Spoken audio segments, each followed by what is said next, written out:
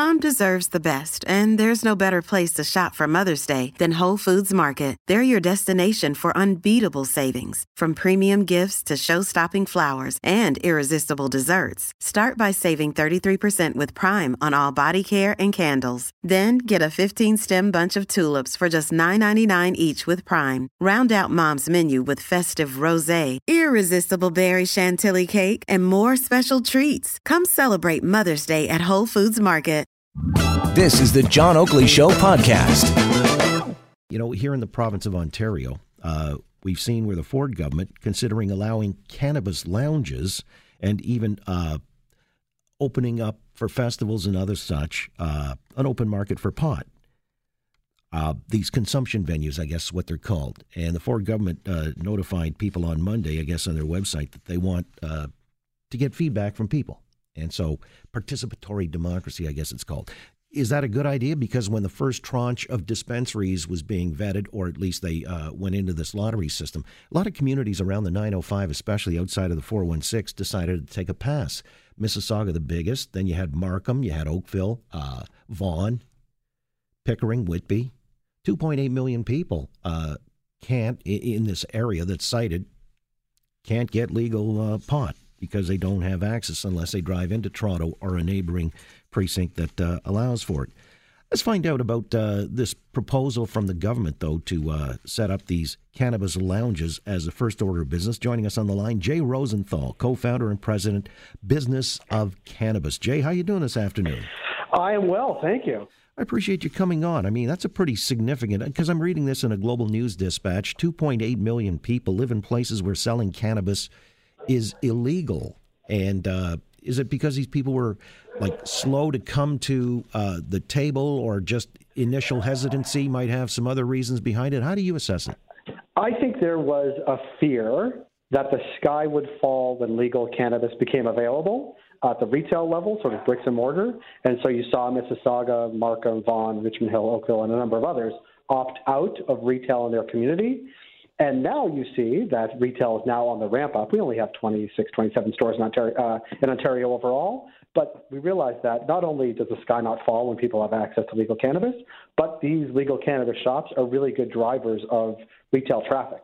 So they could be great tenants in shopping centers. They could be great tenants in strip malls. They could be great for pedestrian traffic. So I think you see some of these communities looking at the sky not falling in downtown Toronto and saying, we want some of that here. So I think you'll see some of these communities revisit that decision to opt out and now start opting in as retail ramps up in Ontario. Yeah, because again, the stipulation was if you opt out originally, you could always get in. But if you got in initially, you couldn't opt out. You couldn't reverse it. Yeah, I don't think there's going to be a lot of people wanting to opt out, because I think they realize that these are pretty good tenants. These shop owners are spending lots of money to redo the facade, to put in proper security in these places, and are driving lots of foot traffic. It turns out people have a pretty insatiable appetite for cannabis, and they're going to shop for it. And so the more we see people shopping for it, the more people want those people to shop in their communities. And I think we'll see more and more of that as time goes on. All right, because I guess a lot of these communities were resistant to this initially. They thought it would have some kind of a detrimental or corrosive effect on their community. Now they recognize, as you say, it may be good for business. The black market, has it done anything in any of the places where it's illegally sourced to deter the black market? Do you know? Well, I mean, there's just not enough stores in Ontario to actually make a measurable dent, I don't think, not yet. Right? We only have 26 stores. We're the largest province. We've done a pretty average to bad job of getting retail operations up and running on the legal side of the ledger, whereas Alberta's just done gangbusters. They have 400 stores licensed, and they're a much smaller province. So we've been lagging behind there. And until or unless people have bricks and mortar access to regulated cannabis, we're not going to actually see a huge dip in the illicit market. That said, it's not as if people in these communities that have opted out are not using cannabis or buying it. They are either driving to go get it or using illicit ways to actually get it delivered to their door, which is not desirable either. So opting out didn't do anything to cannabis use. It just made it more difficult for people to buy legal cannabis in Mississauga. That's all it did. How did it work with these communities that decided to opt out? Because one of the reasons there was resistance, if I understand correctly, they didn't have control over zoning where these stores may go. Yeah. That's true. And I think they're now realizing they don't need a lot of control, because these these bricks and mortar retail shops want to be where people are. They want to be in shopping centers. They don't want to be necessarily smack dab in the middle of the neighborhood. But even if they were, we have seen other places, Colorado most noticeably, that when retail cannabis moves into a neighborhood, property values go up. So these are desirable shops for a neighborhood. They are steady shops. They are successful shops. They are integrated as part of the community. And I think as Ontarians, and more importantly to this conversation, sort of local council members see that this is a good rather than a bad, I think we'll see more of these folks try to get them into their communities where possibly they tried to keep them out before. Yeah, it's almost like we've seen this movie before with alcohol. Time was you couldn't get a drink in certain places in Toronto, like Swansea, I think, was dry into the 80s. Yeah, and now you can get a beer in Swansea, and the sky's not falling. Okay. By the way, Milton also reversed back in October. They first opted out. Now they're in. And I don't know if they're better served for it or not. I don't have any way to calibrate that. Again, on the line, Jay Rosenthal, co-founder and president, Business of Cannabis. And it is, we talked about it yesterday very briefly. The business is sort of going through a rocky patch now. Some of the bigger players and CEOs have had to walk the plank. The dude from Aurora, I guess, invested a lot of his own money into the startup. And I know he's got umpteen million shares, and so he's looked after rather nicely. No tag days for the guy. But a lot of them just didn't deliver on the initial promise or expectation, did they? I think that's one way to frame it, yes. I think the other is that investors really valued them much more than it was probably wise, right? There was this hysteria that this was going to be something fun to invest in, for sure. Like, oh, cannabis is going to be legal in Canada. We're going to invest in large cannabis companies in Canada. That was amazing, and there was a great run-up and now a precipitous fall, for sure.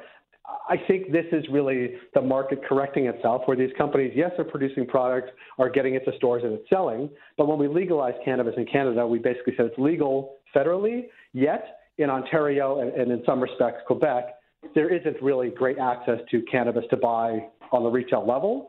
So we need to catch up. At the same time, there were actually only maybe half the products that people actually want to buy in stores up until very, very recently, like the edibles, the vape pens, the beverages weren't on shelves until really this year. And so we've had a very slow rollout of retail, which is indicative of sort of a successful industry, and we've had a very slow rollout of new products, which only came online this year.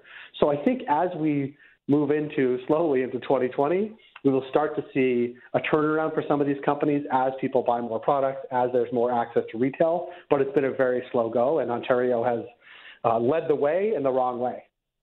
Well, Ontario is trying to be proactive in another way. I guess, since they've stopped this lottery after two tranches, they're going to open, they say ideally, 20 stores a month starting in April.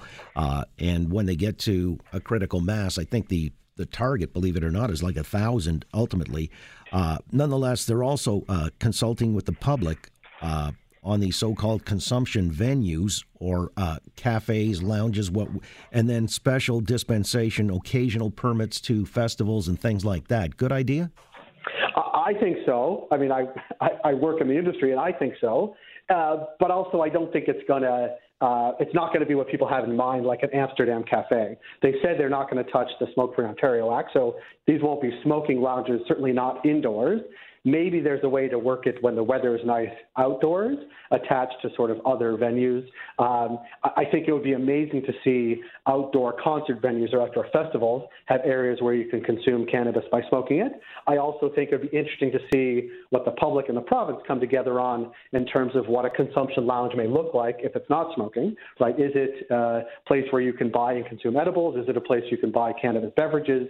I think we're going to see all those things. I think there's lots of different regulatory hurdles to get there, some of them provincial, like the Smoke-Free Ontario Act, some of them federal, like Health Canada wants only products that are packaged by licensed producers to be sold in places where they should be sold. And so there's lots of competing, overlapping, sometimes contradictory regulations. But I give it to the province that they are trying to walk and chew gum at the same time. Walk by opening up much more retail, chew gum by trying to think about what the future may hold in terms of where and how people want to consume cannabis. And these are very challenging public policy conversations. So, good on the province for actually thinking about them. I also think thinking about them in 2020 may look to implementing them in 2022 or something similar to that. So we actually have a long way to go to get there. Yeah, it's going to be watched, especially interestingly, by the cigarette and cigar smokers who want to see if these little lounges are set up to accommodate the cannabis smokers. There may be an unlevel playing field or a double standard in play. Nonetheless, all good information to have, and we'll park it for now. Jay, thanks for your time this afternoon. Thanks for having me on. You got it. Jay Rosenthal, co-founder and president, Business of Cannabis. Thanks for listening to the John Oakley Show podcast. Be sure to rate, review, and subscribe for free at Apple Podcasts, Google Podcasts, and anywhere else you get your on-demand audio.